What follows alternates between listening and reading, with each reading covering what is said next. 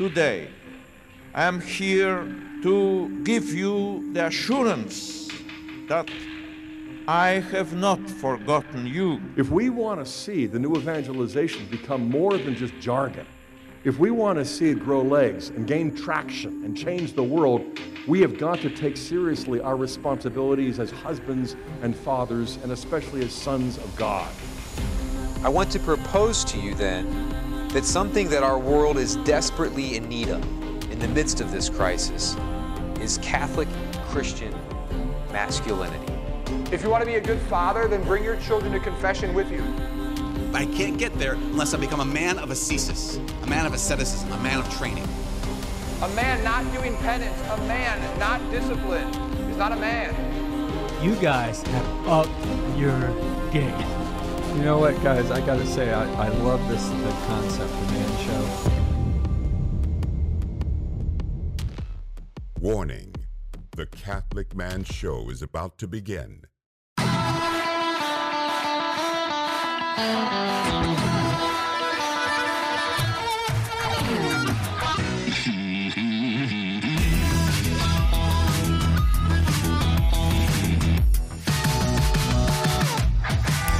Welcome to the Catholic Man Show. We're on the Lord's team, the winning side, so raise your glass.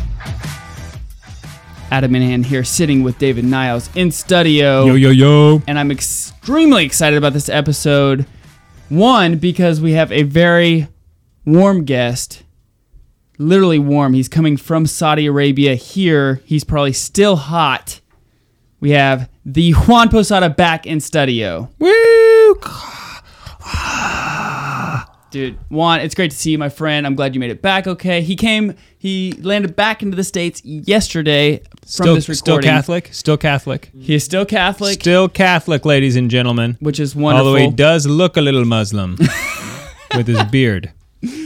He came back, so he's still came back yesterday as of this recording, so he's still super jet lagged. Probably a Muslim barber. That's probably why. Oh. Yet he is still back. Here with us this evening, which I'm extremely excited. It's great to see our good friend Juan. It's good to have him back in studio. Word. I don't have to push the buttons, or I don't have to not push the buttons, really. Right, because that's really what it was, is that you would forget to push the buttons. All the time. I mean, you get caught up in the conversation and forget about other jobs. The camera was on me for 20 minutes, or anybody. 4 minutes. Who knows? While I was not even talking. Look, people just want to be able to, see your reactions to things, to the deep, profound things that I'm saying. That you're about to say? Yeah. I understand. You think that what he's saying is profound, but check out Adam's expression. Yeah, look at Adam's expression. That is epic. That is a profound. That is something worth watching. Profound reaction. Yeah, something worth watching. Yeah. If this is your first time listening to the Catholic Man Show, we do 3 things every episode. Something we have not said in a while, but we should say. We do 3 things every episode on the Catholic Man Show. The first thing we do is we open, review, and enjoy a man beverage. The second thing we do is highlight a man gear. And the third thing we do is have a manly discussion. Adam, why do we drink on the show? Because we like it. No, we exercise the virtue of moderation and everything. We enjoy the finer things in life for its goodness, and we realize that, we get to pour another one for Juan. El Juan! And so it's one thing to talk about moderation, another thing to exemplify it. We did a whole episode on Catholic Cancer's focus on drinking and moderation. You can go check that out. And that was awesome, dude. And see what else we have to say about that if you are interested. That's all you're going to say? You're just going to say, go... That's what I'm saying nowadays, yeah. Go somewhere else. If you want to know why we drink on the show. This is the lazy part, yeah. Go listen to every other episode we've done. This evening... Oh, let's cheers, and then we'll talk about the drink. We're on the Lord's team. The winning side. So raise your glass, and cheers to Jesus. And to Juan, and to our mother. So this evening's drink is given to us by Robert Dalton, an amazing Catholic man, Catholic father, Catholic businessman. He is the owner of Mercy Heat and Air, which is a great name, I think, for a heat and air company. Yeah, because he uses the Divine Mercy image, the red and the blue. Heating and air. Right. It's almost like Jesus did that just so that he could make it his logo. Also, Robert Dalton is one of those guys that when I hear somebody ask me, like, hey, how should I act as a Catholic guy? I think of Robert Dalton. Yeah, I was just thinking we should have him on the show about how to just always how to keep your peace when things are going crazy. It seems like your life is falling apart. Right. He's over and over again. Over and over. Yes. He's overcome many obstacles. He has carried many heavy crosses, but you know what? Every time you see him, you see him with a smile. He always asks about you and your life. He never talks really about himself or his life. Yeah, which is selfish, I think. That's a tough. I have my suspicions. So what he did, so he's getting into the whiskey game because he's been listening to our show and enjoys our show and said, you know, I like whiskey, but I don't know much about it. So he's been trying some of the different whiskeys that we've had on the show. He tried this whiskey, and then he bought us a bottle to have on the show because he said he wanted your honest opinion about the whiskey. He said, don't sugarcoat it. Don't say you like it just because I gave it to you. He said, I want to know so that way I can have. I want to know your tasting notes so that way I can. Hold it up. What are you doing? Switch to my camera. And I'll see I want to know your tasting notes so I can go off of what I know from this whiskey because he's had this whiskey several times, so he's kind of familiar with it. It's a rye whiskey. I haven't even told you what it is. I'm sorry. It's Yippee-Ki-Yay from High West Distillery. So it's a blend of straight rye whiskeys. Yes, it's their blend of straight rye whiskeys. So and it's finished in vermouth and Syrah barrels, which gets you like kind of makes Syrah maybe makes you kind of pump your brakes a little bit. Syrah. Syrah? I'm not sure. We're gonna have emails telling us. Don't email us. It's okay. I spelled it for you. What were your thoughts? I don't even know what that is. Well, when you try it, it's definitely a rye. I'm not ready to give my official score answer or yet. Yeah, notes. I mean it's. So rye is typically, in my experience, there's very little on the nose. Really, I'm surprised with. I think about a rye as something you can smell a lot too. Well, rye typically for me is a very strong whiskey. It's something that it has an aggressive bite to it. So it's something that I think is an acquired taste a lot of times. It's for the guys who enjoy kind of the bite, the burn of a whiskey. Mm-hmm. A rye whiskey is typically one that you would enjoy then. Yeah. Our good friend Jim Finster enjoys Whistle Pig rye whiskey, and he enjoys that because of actually the bite. This is, to me, much smoother than the average rye. Okay. Also, I think when you're judging a rye, don't judge it by your first sip because like you said, that first sip is going to be kind of a shock aggressive sometimes, and then the next couple are much better. So the nose, I get vanilla, a little like hay. I'm not getting very much on the nose. I get vanilla and hay are the two things that really stand out to me.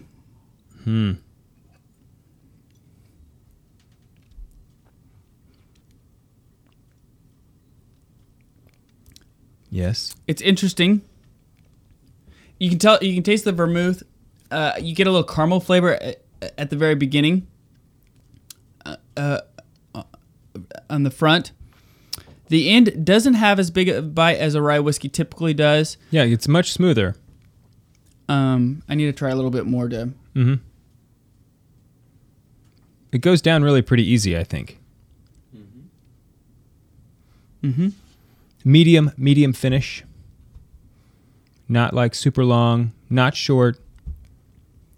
Yeah, I get a caramel toffee type of on the palate at the beginning, and then you catch that rye, you catch a little bit of the aggression at the back end. The finish is a medium length overall, in my opinion. Now this may change as we continue on finishing this dram, but I think it is a above average rye whiskey for me. I would definitely say so. I'm not a big rye personally. I'm not a big rye whiskey fan. I don't know that I could actually say if it's above average, because I've had less than 10 rye whiskeys. Okay, I've probably had a little bit more than that, but I would say that I would take this one over most rye whiskeys that I've tried.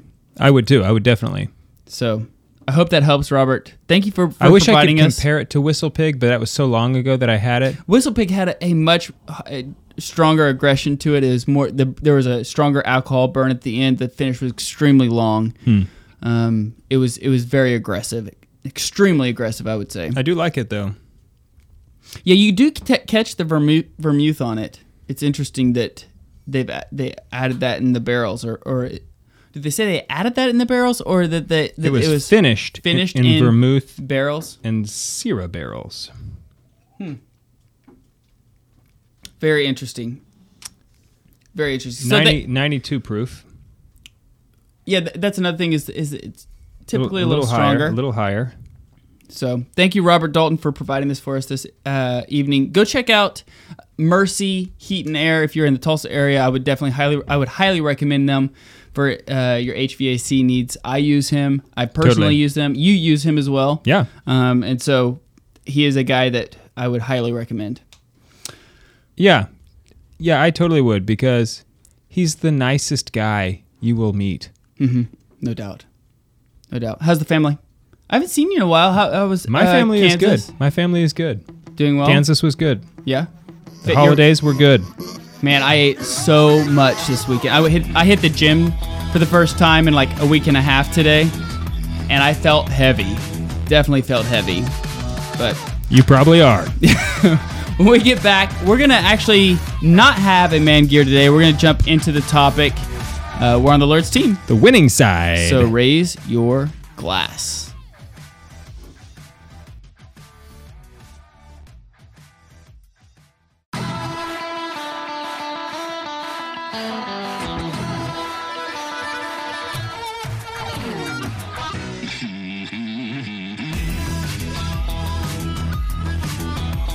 Welcome back to the Catholic Man Show. I'm David Niles here with Adam Minahan. We once again have Juan Posada in his house on the button machine.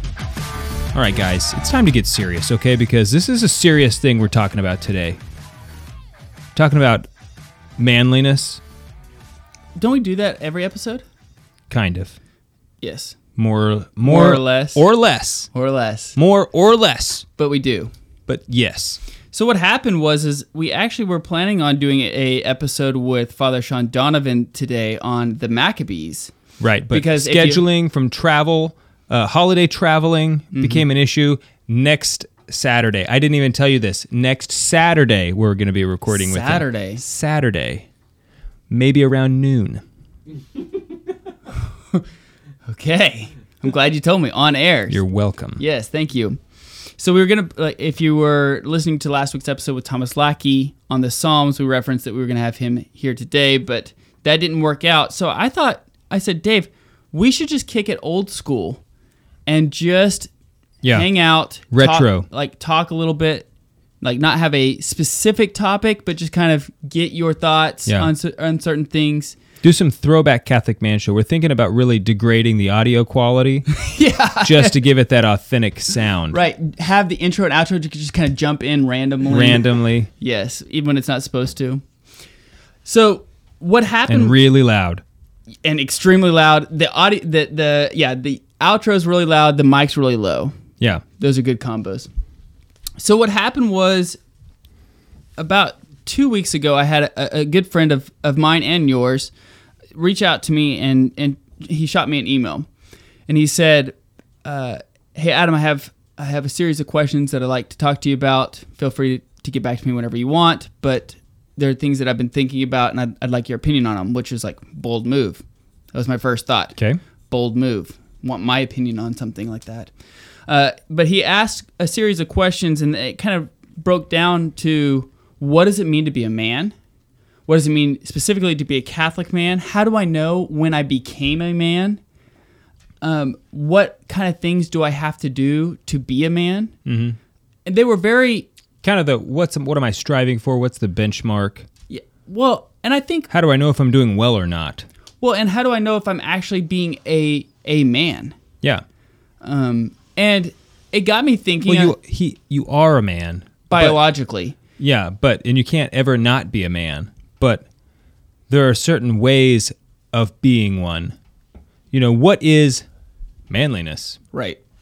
And so over the Thanksgiving holiday, I had a chance to hang out with our good friend David Williams from St. Cards, stcards.com, who is he is a wealth of knowledge, a fountain of knowledge. Yeah, and just go follow him. Find him on Facebook and Twitter, and follow him because he has big things in stores. In the in-store. He definitely does. And so I asked him these questions. I was like, hey, David, you're smarter than I am. I highly respect your opinion. How would you respond to these types of questions? Yeah. And so let me ask you, just,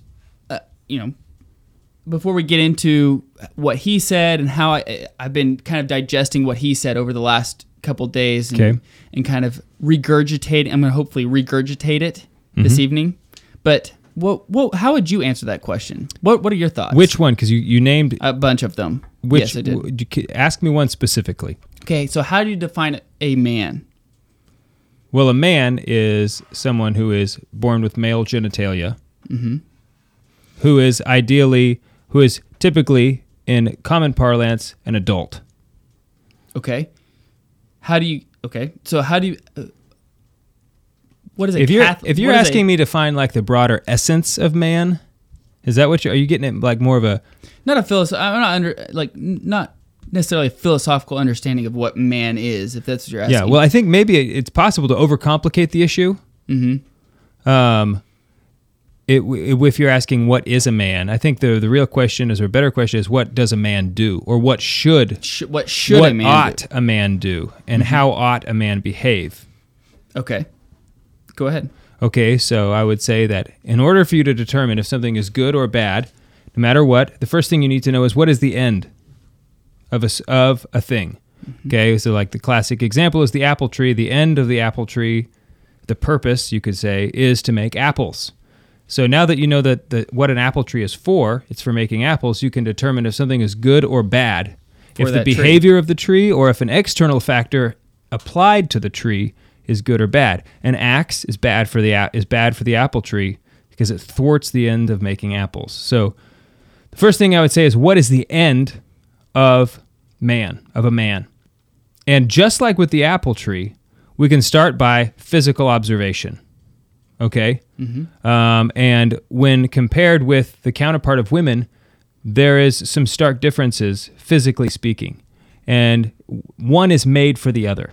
Okay? So there's these differences, these things that make men unique from women, physically speaking. Those are going to tell you really a lot about his end goal and giving life. Yeah, the giver.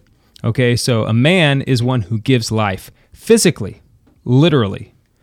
But then I think that same calling plays out in many, many different arenas. The spiritual, the physical, the life-giving one.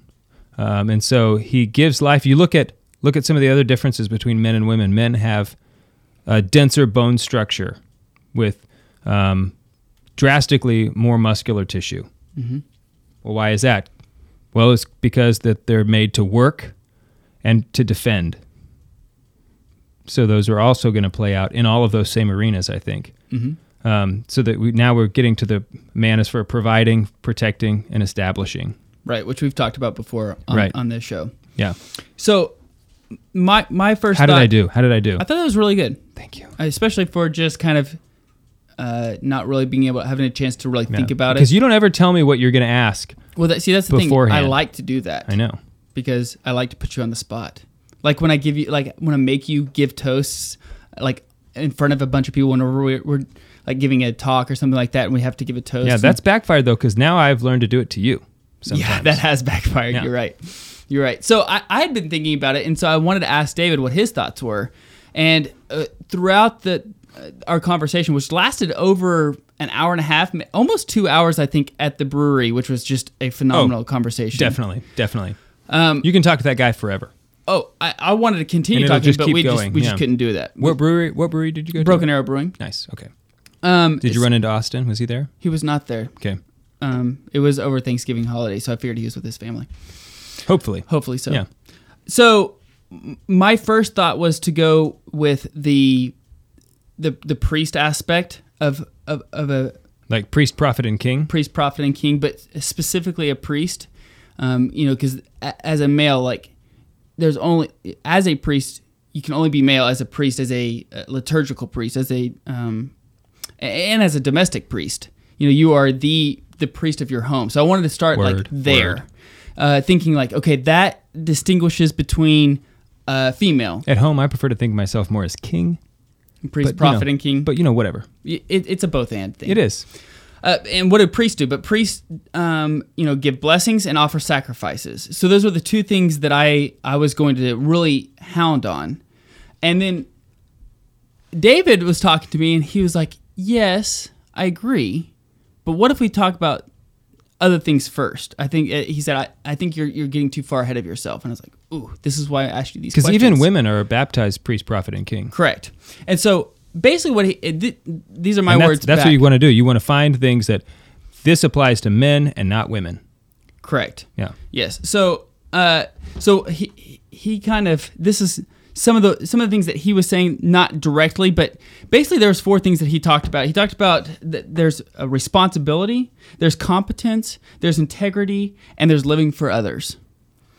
And those all 4 coincide with priest, prophet, and king as a man. So what does that mean? So as for responsibility, there's a lot of times as men that responsibility is not glamorous.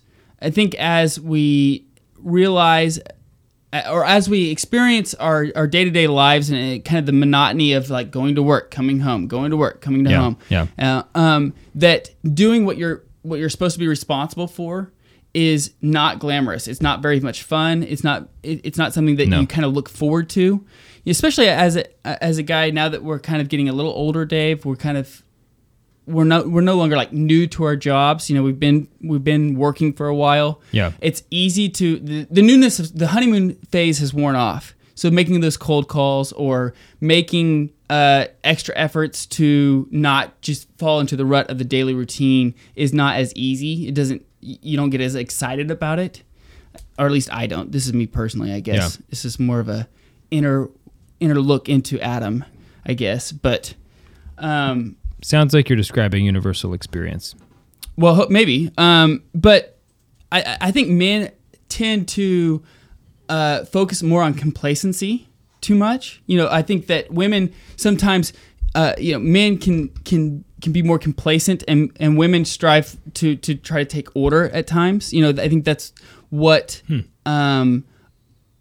talked about with our wives. Yeah, depending on your temperament, because there's some men out there who need order and structure and everything. These are broad brushes that we're stroking here. But like when we talked with our wives on one of the episodes, we talked about how men strive for desire responsibility or respect and responsibility, and honor, women and honor, and women want love.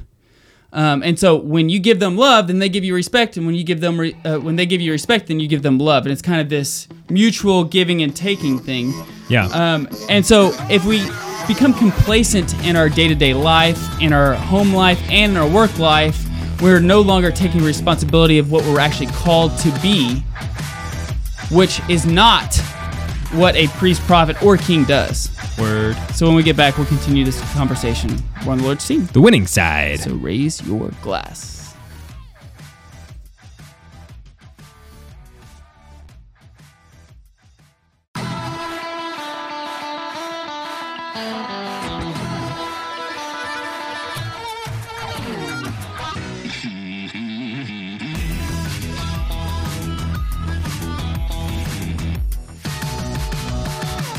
Welcome back to the Catholic Man Show. Sitting here with David Niles, Juan Posada on the buttons this evening.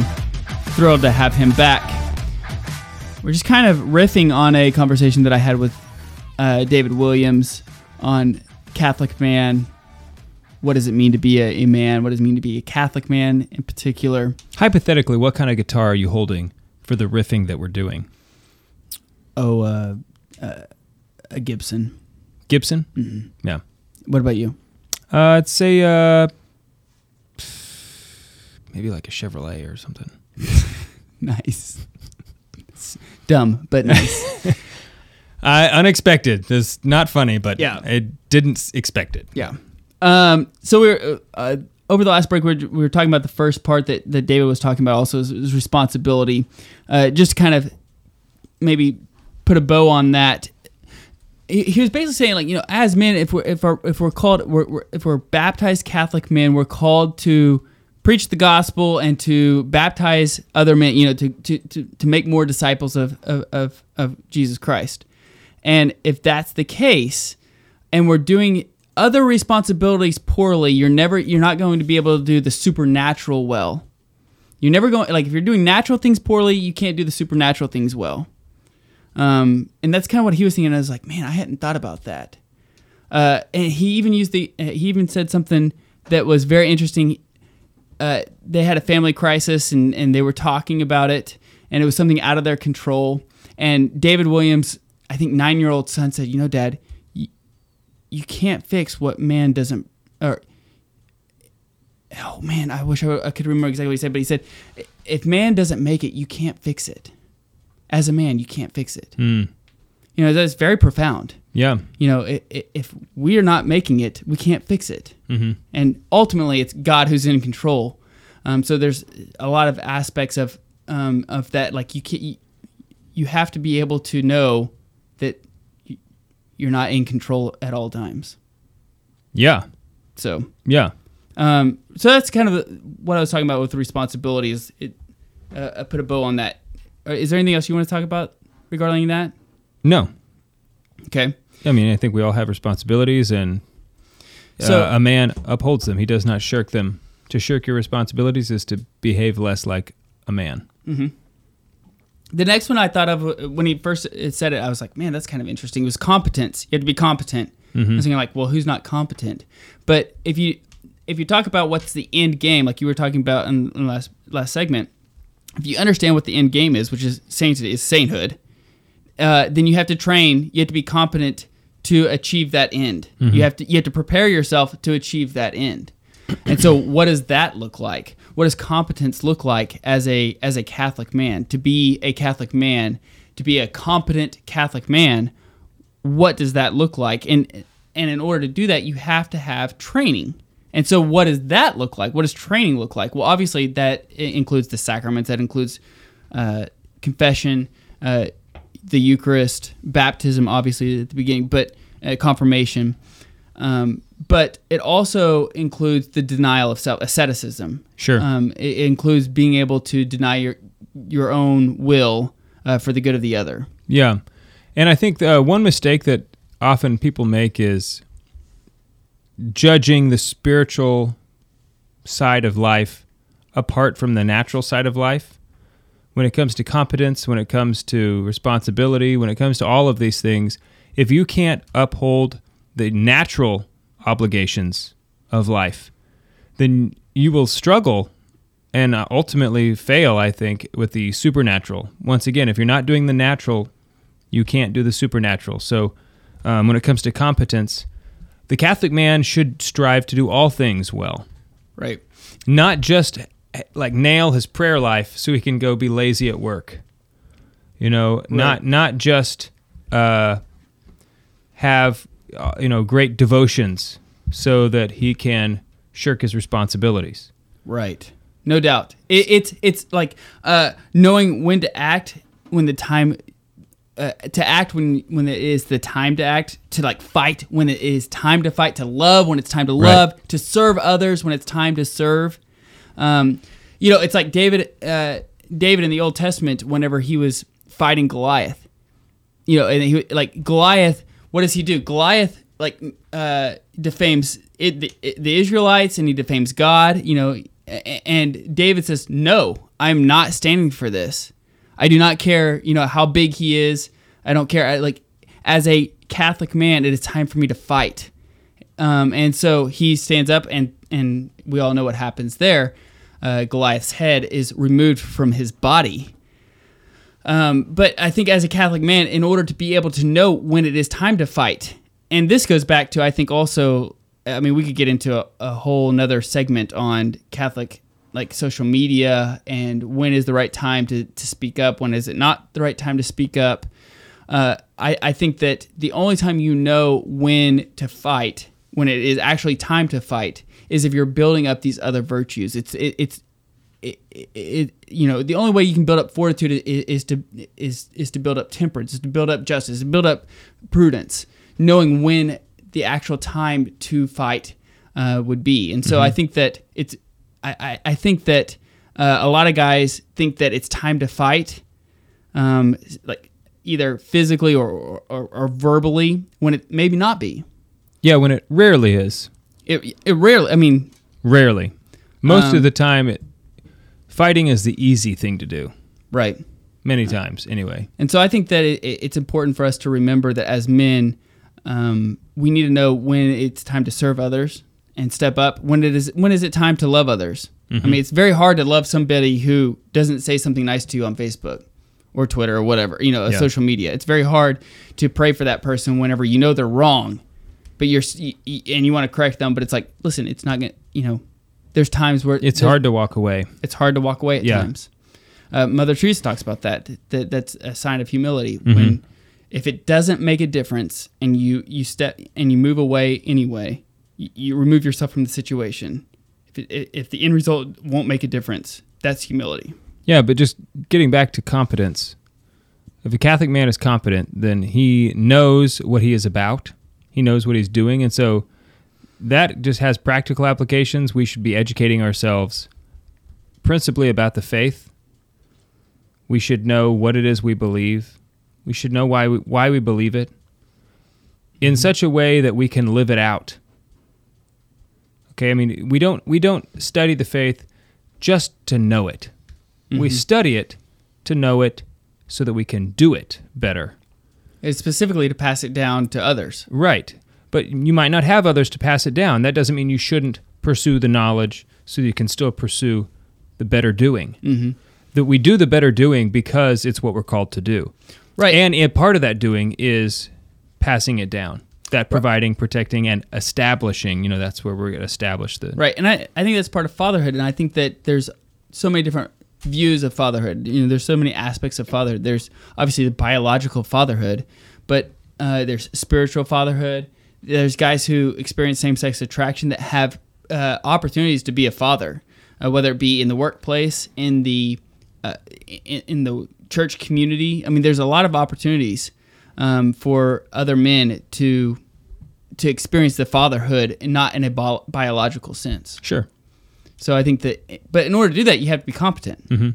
Yeah, but once again, so it's competence about our faith, competence about everything that we're doing. Because the last thing you want to do is be known as a Catholic and then seen as incompetent in most of your life. It's like, well, every Catholic I know is kind of a loose screw. Right. Wishy-washy or whatever. Right. The next one you talked about was integrity, which I thought was another interesting one. One that obviously is very important, but not one that I would have thought to bring up. How would you define integrity? Doing the right thing when no one else is looking, or like when it doesn't matter what the outcome is. Yeah, it's often just defined kind of as honesty, but there's more to. I think there's more to integrity than just being honest. It's about a person who acts with integrity always acts honestly, even if it costs him. But that's what honesty is. Integrity also means to me that you act in such a way that's in accord with the truth. So the decisions you're making are based on the reality of the world. That this is the way things are. This is just the truth, and so that's why I'm doing it. Whether it costs you anything or not, whether it has anything to do with honesty, we do these things because I'm integral. I'm whole. You know what I mean? And everything about me is kind of circumferencing this truth. Yeah, and Aquinas actually talks about this as a virtue, and maybe that'll be a good episode. Have we not done integrity? Have we done integrity one? I can't remember. I can't recall. I don't think we have. Huh. It'd be a good one to do. But it's also the ability to do what you say you're going to do. And that's one that I struggle with a lot of times. There's people who come to me all, at times. I'm sure you probably experience the same thing. Like, hey, will you make sure you pray for me? Will you make sure you do this for me? Will you make sure you respond to this email? Whatever it is, and you say, yeah, I'll do that, and then you don't make a concerted effort to make sure to do that. That's something that I really struggle with, and that's another reason Juan gives us a good example of. Making sure immediately to ask your guardian angel to remind you to do that. He does that, and he's really good at following through. Way to go, Juan. So, do Muslims have guardian angels? Yes. Are you sure? David? Yes. David. Anyway. So I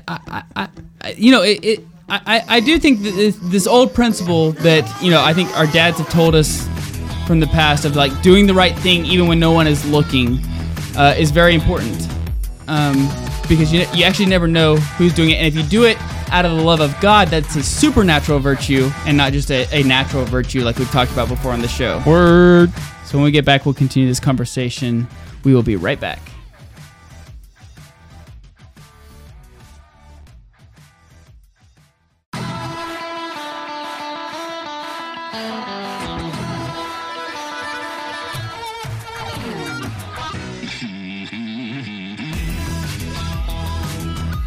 Welcome back to the Catholic Man Show. Please be warned, we're dealing with high levels of manliness here on the Catholic Man Show. If you or anyone in the listening radius is susceptible to high levels of manliness, be warned, this show will be harmful to your health. I guarantee it. I guarantee it will hurt you. If you are listening to this, if you are susceptible. If you're listening to this right now, say a quick prayer that our fundraiser goes well, because this will be airing right before our fundraiser for the Catholic radio station. And depending on how well the fundraiser goes, depends on how the outlook for 2020 is for Catholic radio here in Tulsa. We're very optimistic, though. We are optimistic. Very optimistic. Yes. So in the spirit of seriousness, we're answering serious questions about a man's life. Things like, if you take an antibiotic and a probiotic at the same time, do they cancel each other out? What about a prebiotic? You didn't even thought about a prebiotic. I have never heard of a prebiotic. Fiber? Fiber is a prebiotic. That's great. So, are you sure it's a prebiotic? That's what it says on. We're giving our daughter fiber on the reg right now. Okay, to get her. Never mind. Well, that wouldn't make sense. Probiotic, antibiotic, pro and anti, those are competing forces for the biotics. Okay? So I asked this on Twitter, and I was like, do they cancel each other out? And the guy's like, no. And I said, are you sure? Did he respond? No. Yeah. Okay. Yeah, but bro, are you sure? Okay, so let's talk about, let's finish this up with talking about just being a Catholic man in general. That's why you're not getting over your cold. I don't have a cold. I'm just saying in general. Hypothetically? I'm speaking to like the person out there. You're taking antibiotics, but you're eating too much yogurt. No. William Thummel says, no, they don't. Anyway, so we're talking. But are you sure? So we're talking about being a Catholic man. The last, we've talked about integrity. We've talked about, what else have we talked about? I just went blank here. Competency. Competency. That was the one that I was trying to think of. We talked about responsibility, competency. I can't remember the other one. That was the one that I was struggling with. Oh, irony.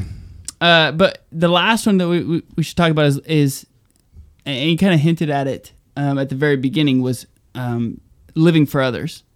As a man, we're made to work, we're made to protect, we're made to establish, we're made to live for others. And so a lot of times I struggle with, maybe even in the workforce, I talk about, as a sales guy especially, it's all about, who it's all about networking. It's all about what are you going to what are you going to do for me? As a relationship, it's what are you going to do for me, especially in the workforce? I won't punch you in the face. How about that? Do you ever feel that way? Yeah.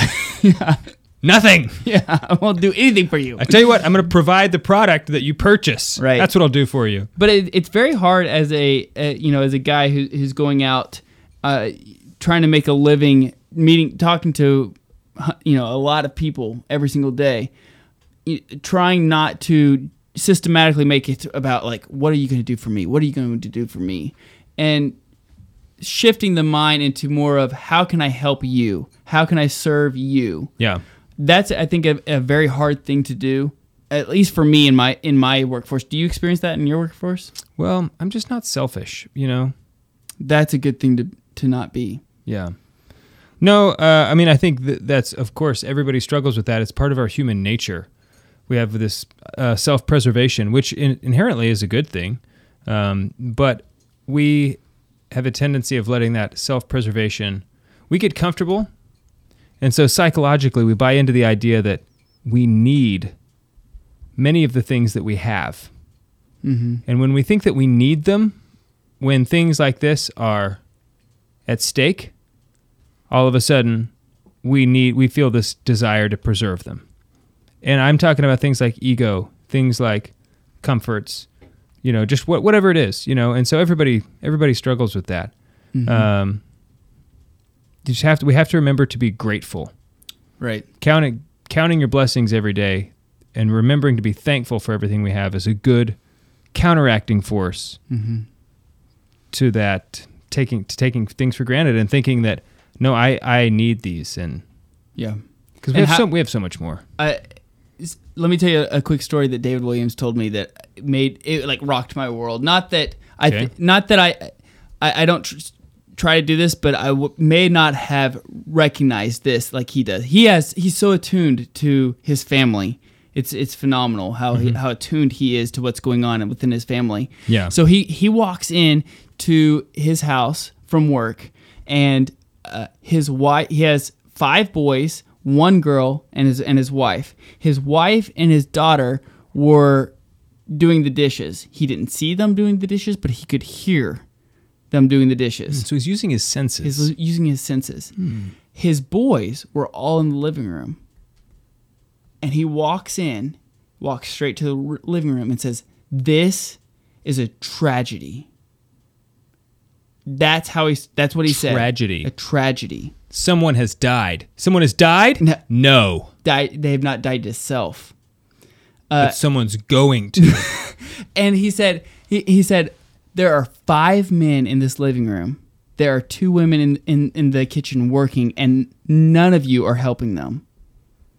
And as soon as he said this is a tragedy, all 5 boys immediately did the head jerk over to the dad, realizing oh no, what's happening? And they started using their senses and realized what was happening, realized that their mom and their sister were in there working while they were just having leisure time. I'm sorry, Dad. I was praying and I just got caught up. And all 5 of them ran into the kitchen to help. But those are the things that we have to be able to teach our children to. What I loved about it was that he actually didn't say what was the issue. Mm-hmm. All he said was, "This is a tragedy." Yeah, well, that's because his kids know. Well, by this time they know. He's instilled it in them. Yeah, he has, as a father, has taught his children that you are to serve others. Yeah, and that you are. John Paul II had a great quote, and I'm going to butcher it, but he basically says that every person within the family has a duty to serve each other. Mm-hmm. Yeah, once again, just going back to looking at the physical makeup of men, everything about a man is made to be as an outward expression. Okay? So we're made to give ourselves away sexually, physically, and maybe even emotionally, because our emotional bar is much different, okay? Men just don't need to receive in the same way emotionally as women. Sure. So that's just our calling, is to be a gift for others. Mm-hmm. Men are literally, this is the joke that everybody makes, but we are literally God's gift to women. Mm-hmm. And it's not always in the way that we want it to be, but that doesn't matter because we're made to be this gift, And just like she is a gift to us, but we have to come up and, do our part. Because we're made to do the work. Yeah. So we should be the ones working. And love them as Christ loved the church. Right. And Christ died for the church, so we should die for our wives. Mm-hmm. In an actual literal way, if it beckons. Mm-hmm. But so I think that if you're asking yourself, what does it mean to be a Catholic man? I think you need to say, like, are you taking responsibility seriously? Are you taking your calling as in your vocation seriously? Whether that be to the priesthood, whether that be as a single laity, as a father, are you taking the responsibilities that God has given you seriously? Are you complacent? Are you continually striving for holiness? Are you continually striving for greatness? Mm-hmm. Are you competent? In order to be responsible, you have to be able to, in order to know what you're supposed to be doing, you have to train for it. Mm-hmm. So are you sacrificing? Are you exemplifying asceticism in your life? Right. Yeah, because competency isn't like a bar that you can reach. And it's like, now I'm competent. Right. That's not really what it is, because it's not like, oh, I don't know enough, I'm not competent. That's not the point. The point is that, are you pursuing a higher level of competency than you have now? And the beauty of the Catholic faith is the higher you competent you become, the deeper you realize that the more you need to become more competent. Right. It's never ending. And maybe we could just say virtuous instead of competent. Sure, I think, because when we say, I think that's what we mean, like competent in virtue, competent in whatever, well established, but just pursuing to be better tomorrow than you are today in every authentic way. Right. Yeah, and I think that, so the virtuous, the competent part is like knowing, like, okay, I need to do this. The integrity part is doing it, is actually putting the virtue into action. It's it's the doing the good even if no one else is going to recognize it. It's doing the good even if your boss isn't going to give you a pat on the back or give you the bonus this year. It's like, no, this is what I'm supposed to do, so I'm going to do it. Right. It's the making sure, even if you come home from work and you're exhausted and your kids are yelling and going crazy, but you still have to do the theological lesson with them that evening. You actually do it, and you don't take the night off. Yeah, and I think that even when we say do the right thing, even if no one was watching, it's kind of missing the point, because you should be doing the right thing, totally totally ambiguously to whether someone's watching. Like, right. You just do the right thing. Just the fact that, no one's watching is like, yeah, I don't care, you know. And if you're doing all that, then you're actually dying to self. You're living for the other person. Right. Dave, I thought it was an okay episode for an unscripted. Maybe the okayest we've ever done. We're the okayest episode ever. Thanks to Robert Dalton for the whiskey. We're on the Lord's team. The winning side. So raise your glass.